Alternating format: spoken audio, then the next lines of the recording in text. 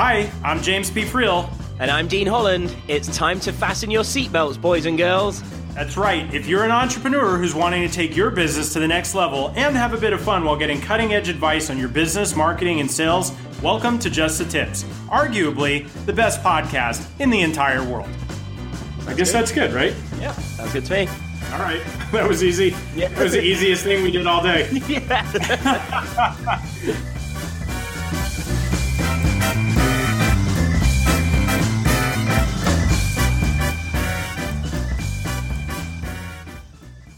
Hey, what's up, everybody? Welcome to another episode of Just the Tips. This is your host, James P. Friel, and as usual, I am joined by none other than the lovely Dean Holland.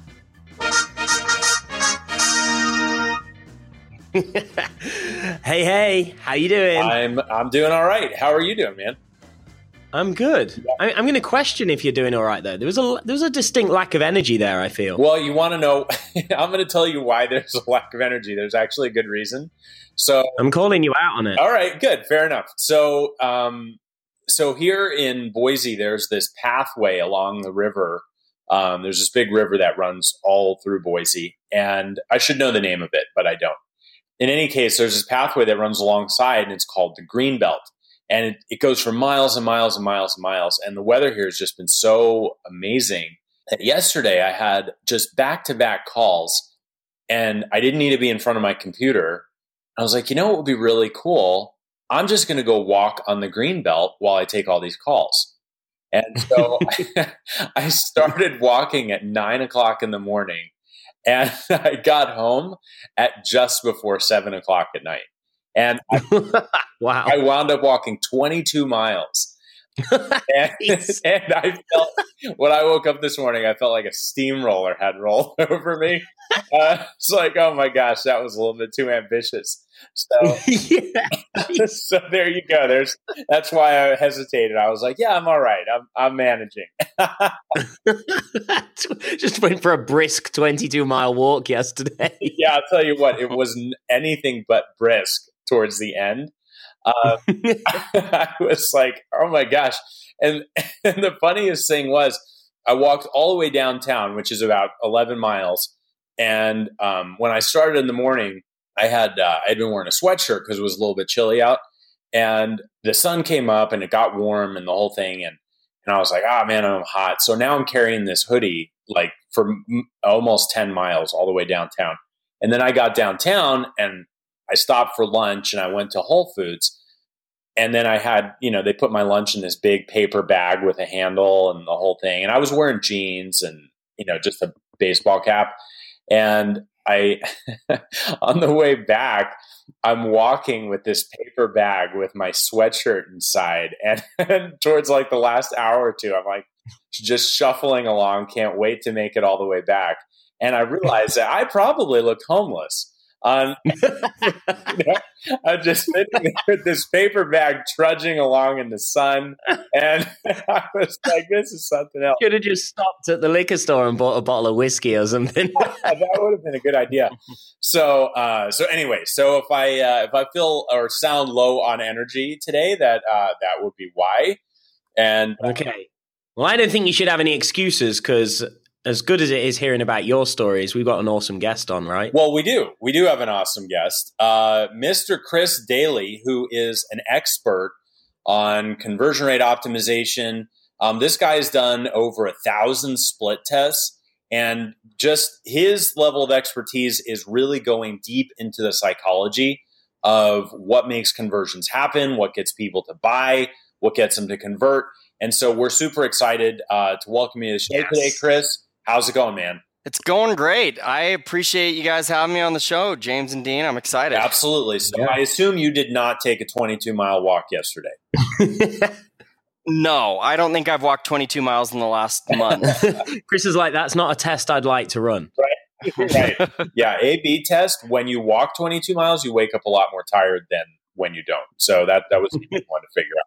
In fact, I actually ran a 5K with my 5-year-old daughter a couple Saturdays ago, and she was pushing me. She kept saying, "Okay, it's time to run again, Dad." Wow. So Chris, I mean, you're, when it comes to, split testing and conversion rate optimization and stuff like that, this is where you found your place in the world. What fascinates you with this, and why did you get into this in the first place? Yeah, so I got my start in my career doing search engine optimization, which is all about getting traffic to come to your website. I mean, that's the typical thing that most entrepreneurs, when they start a new website, or most businesses, once you have a decent website built, that's the first thing that you want to focus on. You want to get traffic there because you just assume, again, if you get people to your site, they're going to do whatever it is you want them to do. They're going to fill out that lead form. They're going to purchase your product. And so I spent the first couple of years of my career focusing on getting traffic to websites.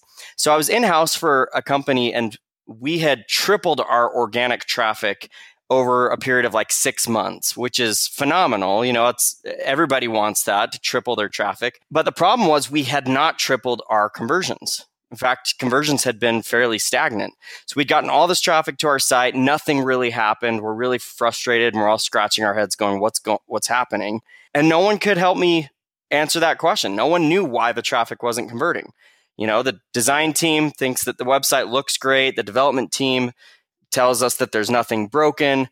And so everyone just assumes, well, the traffic must just suck. And of course, I refused to accept that as the answer. Why did you refuse? Because I think a lot of people start blaming traffic. Like, why was your instinct to reject that assumption? Because Chris is like, because I was the one driving the traffic. Well, the more honestly, you need to know. Honestly, that was the majority of the reason. But the other part of the reason is I've always been of the feeling that organic traffic is some of the best traffic that you should get to your site. I mean, and even now, with all of the different types of companies that I've worked with, organic traffic is usually your best converting traffic source, because people don't feel manipulated when they get to your site, right? They haven't clicked on your ad that's tried to position you as, put you in a buying mentality. It's like, I searched for this and I found it. And so typically organic traffic is very high converting. And so when you get a bunch of organic traffic that doesn't convert, you're either showing up for some totally irrelevant search term, which I knew we weren't, because I had specifically gotten us ranked for some very relevant search terms, or there's a problem with the website. And so again, the people that were in the driver's seat of the website did not understand what converted people. They were just tasked with building a great website, a website that looked good and never crashed. And that's what they did. And so when I started investigating, I discovered this concept of split testing, of doing A/B testing on a site. What the heck? Let's try it. We ran a test on one of our conversion pages of the site that I designed, which I'm not a designer. It looked terrible. In fact, our designer told me I shouldn't even run the test, because even if it worked, he wasn't putting that on our website. And I ran the test. It worked. It converted much better than our existing page. And again, we're all left scratching our heads going, well, why? Why did this happen? The page didn't look better. And so that's really, honestly, that question is what has fueled my fascination with A/B testing for the last 6+ years. Is why? What is it that gets people to convert? What is it that grabs people's attention, that gives them the motivation to actually give you their information, to give you their money? It's a really interesting study into human psychology. And so that's when I made my shift, was about 6 years ago, and I haven't looked back. So is the reason that the designer didn't think he wanted to put that page up on the website, did you have a picture of Dean on there? Was that his major contention? That would make the reason for the increase in conversion, of course. Well, it would. Your roguish good looks, but he's just like, no, this is never going to work. I can't see it. Yeah, well, I mean, a lot of it was, and this is something I find time and time again, and I think this is not a surprise to people. What looks best doesn't always convert best. And that makes sense to marketers, and it makes sense sometimes to entrepreneurs, but it doesn't make sense to designers. And a lot of times it doesn't make sense to entrepreneurs either, because when we're starting a business and we're launching a website, we want it to look great. right? This is like our online business card. Not only is it our online business card, but a lot of times it's also our entire business. If I'm selling a product on my website, this is my storefront. It is, it's my customer service. It's everything. And so I want it to portray my business in the very best way. And so we often make a lot of assumptions when we are building websites. And all of those assumptions are based on me wanting to look good in front of everybody else instead of going, I don't care what it looks like as long as it works. Right. So let's dig into some of the meat and potatoes here. So where are some of the key differences on between something that looks good and something that is just very practical? Like in your thousands of split tests and everything, what are some of the high level things that you've discovered? Well, let me give you I'll tell you a story as an example. So I had a client that came to me and they had spent about $350,000 on a website refresh, which most businesses do something like this every year or two. It's like, oh, we need to refresh the design, get something a little bit more modern, follows best practices, yada, yada, yada. They'd spent all this money on the website redesign. They launched it and nothing happened. Meaning like conversion rates didn't go up. They didn't go down, which is a good thing. But after you spend all that money on a new site design, you would expect that something would perform better, and it didn't. And so, exactly. So again, this whole like head scratching moment where you're going, well, I don't know what happened with all of that money that we just spent. So we sat down, we said, okay, well, what did you do with this new site? It was an e-commerce company. They're selling a bunch of different products on their site. And so they said, oh, well, this new website design, we know that a lot of our traffic is mobile. So they're coming from places like Instagram and Facebook. And we know that people that are on Instagram, they like a lot of options, but, people just sit there and scroll and scroll and scroll on their feed. So we designed our new homepage to be kind of like Instagram. You can just keep scrolling and scrolling and scrolling, and we've just got product after product after product. So, it seems like a lot of logical assumptions they made there, right? It's like, okay, well, we know that we're getting a lot of traffic from Instagram. Right. Except that that's all the information that you actually have. You have information that they're coming from Instagram. We've started to inject our own opinions into, and because they're coming from Instagram, they like to scroll and scroll and scroll and see a lot of crap. And so that was one of the first things that we tested. Okay, you guys made this assumption that people want a lot of products. Let's see if that's the case. So we ran a very simple test. I call it an existence test. And an existence test is where you just remove stuff from your site. So you have your existing homepage that has, let's say, 50 products on it. And we create a version B, so a duplicate of your homepage that has 30 products on it. And we create a version C that has 10 products on it. And then what we do is we split the traffic between these three different versions, your existing site, your version with 30 products, your version with 10 products. And we measure all kinds of different things. How many people went to product pages? How many people added something to their cart? How many people ultimately checked out? We actually tested 8 different versions of their homepage. So we removed different sections of products from their homepage. And out of those 8 different versions, 6 of them increased revenue. And we ended up making about $25,000 extra for this client in 1 week just by removing stuff from their homepage. So going back to kind of your original question, what are some of the things that I see, and I see this on a regular basis, is number one, businesses a lot of times are making a lot of very dangerous assumptions. And sometimes there's some data that's behind these assumptions we're making, but we are making a lot of assumptions about our audience that are not valid. And number two is a lot of times businesses will just barf up a ton of stuff on people as soon as they come to your website, assuming, well, they might not want this product, so they might want this other product. So I need to make sure that I'm catering to everyone. And by doing that, you are massively distracting your users, which ultimately results in lower conversion rates, lower revenue. And so like I said, this was a very, very simple test where we were just removing things from the site. And by doing that, we were able to identify stuff that was hurting conversion rates on the site. Well, it's funny that you say that, because earlier this year, Dean and I were talking, and we we're just, okay, what's our goals for the year and what are we going to focus on and stuff like that. And one of the themes that Dean had picked for this year, and it's come up over and over and over again, is simplicity. And I think what you're talking about just reiterates the fact that we as business owners fall in love with a whole bunch of things about what we're doing, when at the end of the day, the idea of getting somebody to take action is about simplicity. It's not about making it super complicated or adding a whole bunch of things that they don't need. It's like, how do you simplify the message and everything? And, I love that whole idea of an existence test, making everything justify its existence. It's very cool. Well, and I love, it's the other thing that's very interesting to me is the idea of letting your audience dictate what should be on your website, right? Because you talk about simplicity, and I agree in 90% of the cases, simplicity is best. But what does simplicity mean? I have a client that came to me and they said, "Oh, well, our whole website is based on this concept of simplicity. So we only have one call to action on every single page. There's only one thing that people can do."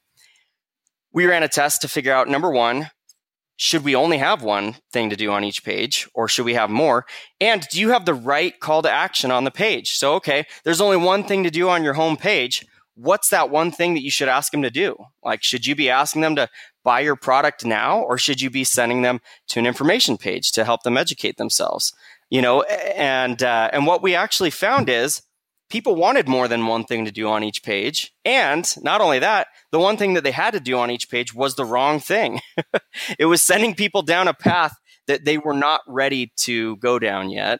And so, again, you're right. Simplicity is beautiful if you understand what simplicity means for your users. What is the easiest path for them to take to convert? Not how can I, give them the one thing I want them to do and hope that they do. Yeah, absolutely. I don't think that forcing people to do something that they don't want to do, no matter how simple it is, will ever work. Yeah, right.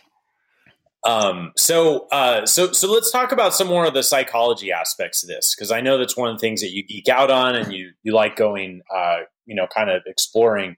What are some of the sort of buyer psychology things that people should keep in mind when building a funnel or building a website or something that's designed to get people to take action and take them to the next step? Sure. So the first thing I'll throw out a number. So Harvard Business School did a study on purchase decisions. This is specifically related to e-commerce, but I think it applies to every type of website. But they did a study on what goes into a buying decision, and they found that 90% of a purchase decision is subconscious, meaning 90% of the decisions we make to convert are not things that we are consciously aware of. And so what does that mean? How does that apply? Well, first of all, what that means is if you ask people, so a lot of times I'll have people that say, "Oh, well, we did a survey, or we did we pulled in some of our customers and we did an in-person, the name is escaping me right now, but we did, like a live review, and we asked people what they wanted from our website, all these different things." If you're asking people what they want, you're only going to get 10% of the answer because they don't even know.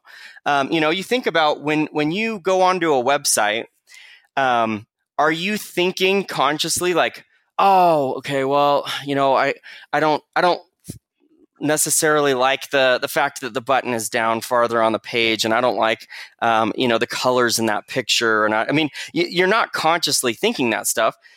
The stuff that you might be consciously aware of is, "Oh, I looked at the price and I didn't like it."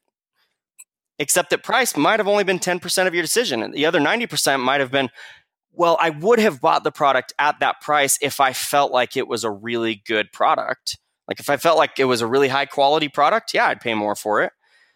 But you're not realizing that. It's just the one thing that you notice when you go to the site is it's a price that you're not comfortable with.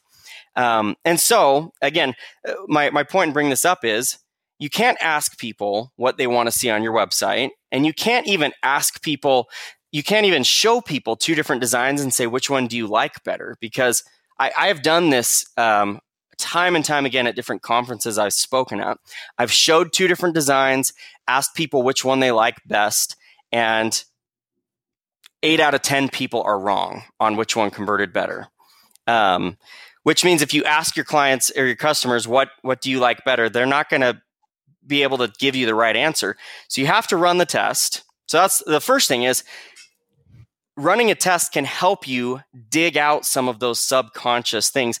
And this is where I think testing becomes really fun, is if every test that you run has something you're trying to learn about your audience, some kind of question you're trying to answer, you can start to uncover a lot of those subconscious decision-making factors. For example, you might just ask, a question you might ask is, how many products should I have on my page? Right? Seems like a really simple, basic question. You could ask people, how many products do they want to see? And most people are just going to say, I don't know. Or they're going to say, well, just show me the one product that I want to see. But again, the only way you can really uncover that is by testing it out. And then once you've run the test, you go, okay, well, we found that having 8 products on our page is the ideal number. And so uncovering some of those subconscious motives for purchasing is a big deal. And again, some of these are really counterintuitive. We all think that like having reviews, for example, is going to instill confidence in our audience, right? That's like a subconscious thing that we just assume. Okay, Amazon puts a lot of weight on reviews. I know when I buy from Amazon, I'm really interested in reading the reviews, so I've got to have reviews on my website. The problem with that is, again, when people come to your website, they are not in the same mindset that they are when they go to Amazon's website. So this is a psychology principle called priming. When people go to Amazon, they are primed. They are psychologically primed for Amazon's model.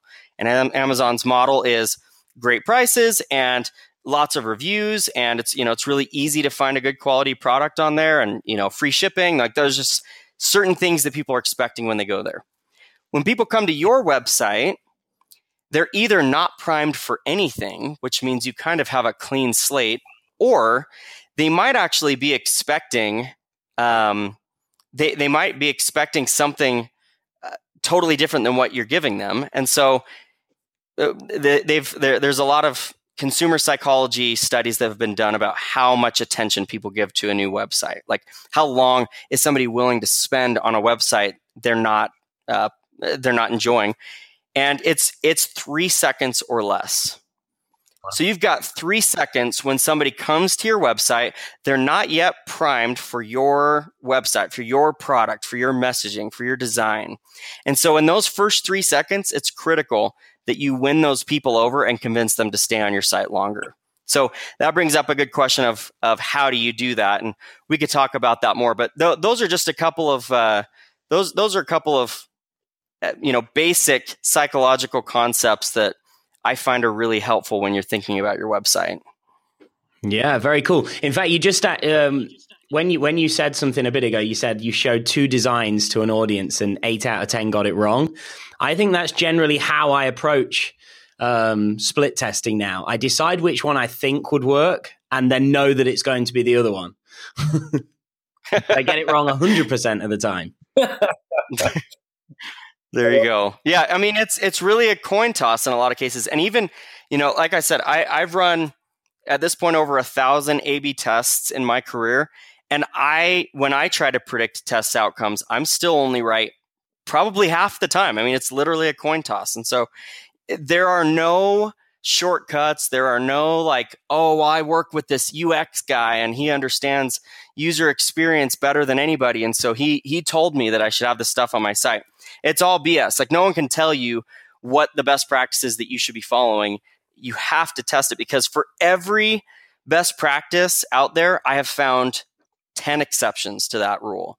For every industry best practice, I have found someone in the same industry with the same audience that does not follow the best practice. I'm constantly surprised every day by test results that I see, which again makes my job so much fun, because there's just so much to learn about our audiences. Why do you think everybody's biases are so off? Like, why is that? I think part of it is, I mean, this goes back to psychology, but our brains are trained to make decision making as easy as possible, right? And so our brains want to figure out the right way to do something and then just stick with it so that we don't have to keep making really intensive decisions all the time. And so, I mean, that's where biases come from in the first place. It's like, well, I've seen this work once, and so I'm just going to create this rule in my brain that this always works. And so I find that a lot of times our biases are off because we are unwilling to approach something with an open mind, or we're unwilling to approach something with a testing perspective, right? It's like, instead of me saying, okay, well, I want to get someone to download my ebook, and I know that bullet points work the best. So let's put 4 bullet points on the page. Here's what the 4 bullet points should be. I know that bullet point formatting works great because it's easy to scan. And, again, I create all of these rules in my head because it makes it a lot easier. Like, it's just a lot of business owners, a lot of designers, a lot of marketers don't want to go through this process of testing because we just want to get something up as quick as possible. And so I think that's part of the issue, is people wanting to move as quickly as possible. And I get it. I started my own business 4 years ago, and when you're running a business or when you are running a website, you need to be able to make decisions quickly sometimes, and you need to be able to just, okay, well, yeah, I know that we want to test the page, but we just need to get something up for now, and then we'll test it later. But that later never comes most of the time. Yeah, I in my experience, most people know they should split test and test things, but they absolutely don't. Yep, exactly. Yeah, and it's because it's one of those things. Like I said, I get it, because I was in, I was in the traffic acquisition game for several years. You've got a website that is built, and you need traffic to the website, so you start focusing on traffic. As soon as you start turning your attention to traffic, the idea of optimizing your website goes out the door. And it's all about getting better quality traffic, getting more quality traffic, getting cheaper traffic. You can get lost in the traffic optimization game, and most companies do. Yeah. So tell me this then, quick question, just to jump in. Do you think website owners, say if they haven't yet got traffic, they're a new business, they're about to launch the website, do you think they should have tests ready before they get any traffic? Or would you say get traffic first and then start running tests? You should absolutely. I always suggest that businesses approach a website design as a test.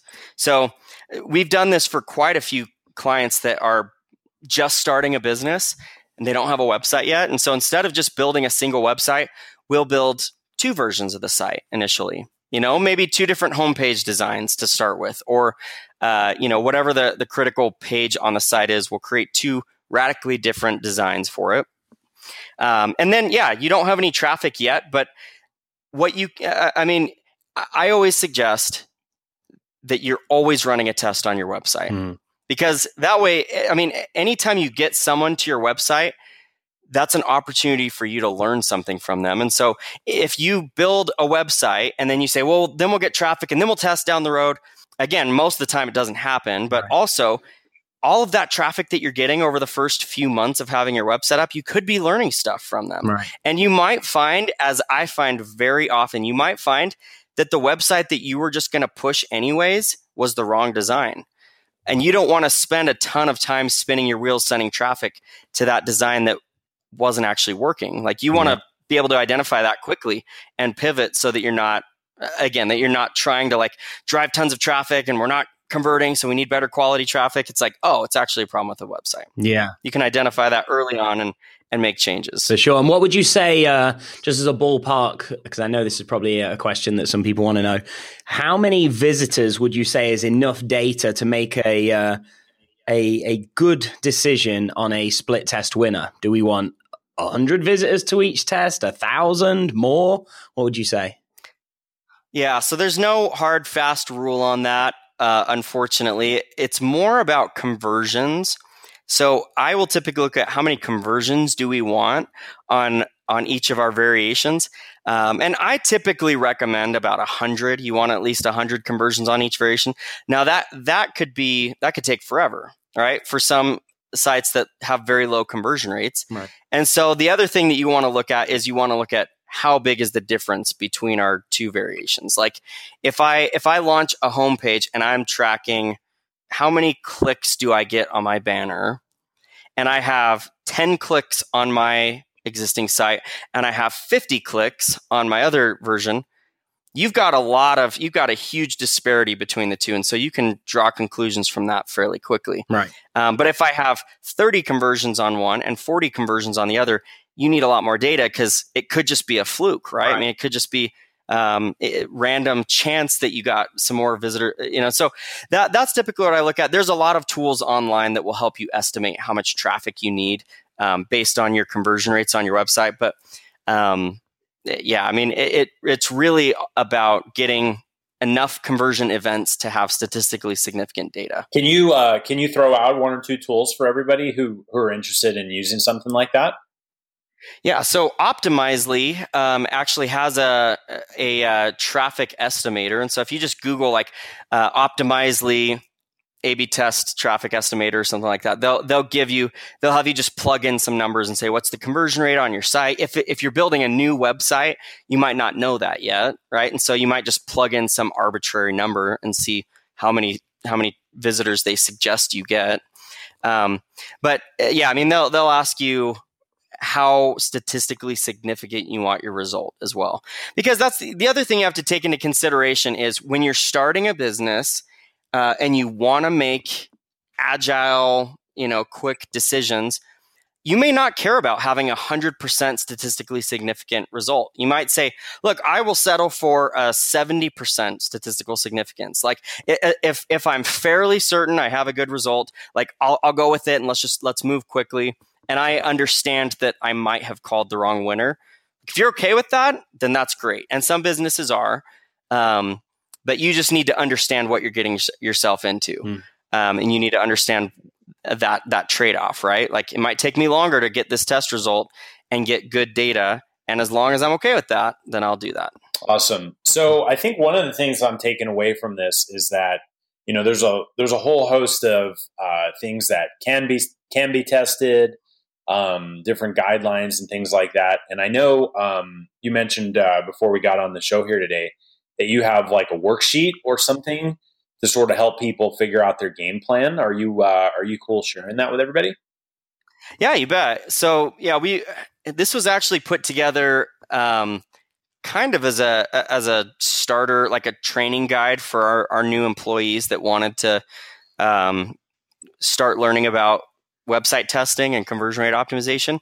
And then we eventually just put it into a starter guide that we can, give to people for free. So it's an A/B testing starter guide. We've got a lot of good things in there, like what tools to look at. We talked about Optimizely on here, but we've got a lot of other tools. If you want to get heat mapping on your website to see where people are clicking and, gather other data, we've got lots of good tools on there that you can use. And then we also have a lot of test recommendations, like what are the first few tests that you should think about? What are some ways that you can run those tests? And so, yeah, people can check out that guide for free at disruptiveadvertising.com/guide. And it's a free download. There is a box on there that you can check if you're interested in talking with us at Disruptive. We'd love to take a look at your website and give you a free audit. But if you're not interested in talking to us, you just want the guide, you just don't click the box and we won't harass you. And if we do click the box, how often do we get harassed? Are there flying dragons that come over our houses, or like what happens? I think you'll get one call from our sales team and they'll see how interested you are and then they'll quit bugging you. All right. Well, that's not bad. I get harassed every time we do a show here with Dean. So it's I've got thick skin as a result of that. Okay. Well, that's awesome, Chris. So I appreciate having you on the show here today, man. And then for you guys who want to get that guide, which sounds like could be really useful in helping you optimize for better conversions and improve sales and all that good stuff. go to disruptiveadvertising.com/guide. Dean Holland, any parting words before we leave? No, just it's been awesome hearing all of your wisdom, Chris. I know this is probably a topic that you could spend the next couple of years sharing more and more about, but I think it's been awesome in the time that we've had. I think today should be a huge nudge and reminder for all listeners, because I having seen a lot of people over the years myself, I know this is an area that everyone needs and it's essential to improving results, but it's a big area that a lot of people ignore. It's kind of like mindset training for startup entrepreneurs. Most people need it, but nobody wants to be told they need it, and they try and ignore it. Exactly. Yeah. So yeah, I think this is awesome. So thanks for your time, Chris. Appreciate you sharing. Yeah, you bet. Thanks for having me on the show, guys. Absolutely. Yeah. And I think that's a good point, Dean. Like, this is a good reminder that, you should always be running that split test. You're driving traffic. There's always ways to optimize. And so, yeah, I think even just in final tip for everyone listening, like, take some of what you've heard today and just decide each week, what thing will we test this week? Like, commit to testing one thing. And I think that'll at least be a good step in the right direction. Love it. Outstanding. Awesome. Well, yeah, head over to Chris's site, disruptiveadvertising.com/guide, and download that guide, and do or do not check the checkbox depending on your level of desire to be harassed. And I think that'll do it for us today, you guys. Chris, thanks again for being on the show. Dean, thank you for being here. It's a pleasure. I carried you through this one, didn't I? You really did. Lack of energy to the show. We should have apologized to Chris, not thanked him. Apologies, Chris. I should not have walked as far as I did yesterday. So, in any case, thank you guys for listening, and we will talk to you soon. Later. Thanks for tuning in to Just the Tips, where we believe business should be profitable and fun. For show notes, links, and other information on our guests, visit justthetipshow.com. For more information on how to connect with Dean Holland, visit deanholland.com. And if you'd like to get free from the day-to-day operations of your business while making more money, visit me at jamespfriel.com/autopilot. Our theme music is Happy Happy Game Show by Kevin MacLeod, licensed under Creative Commons by Attribution 3.0 license.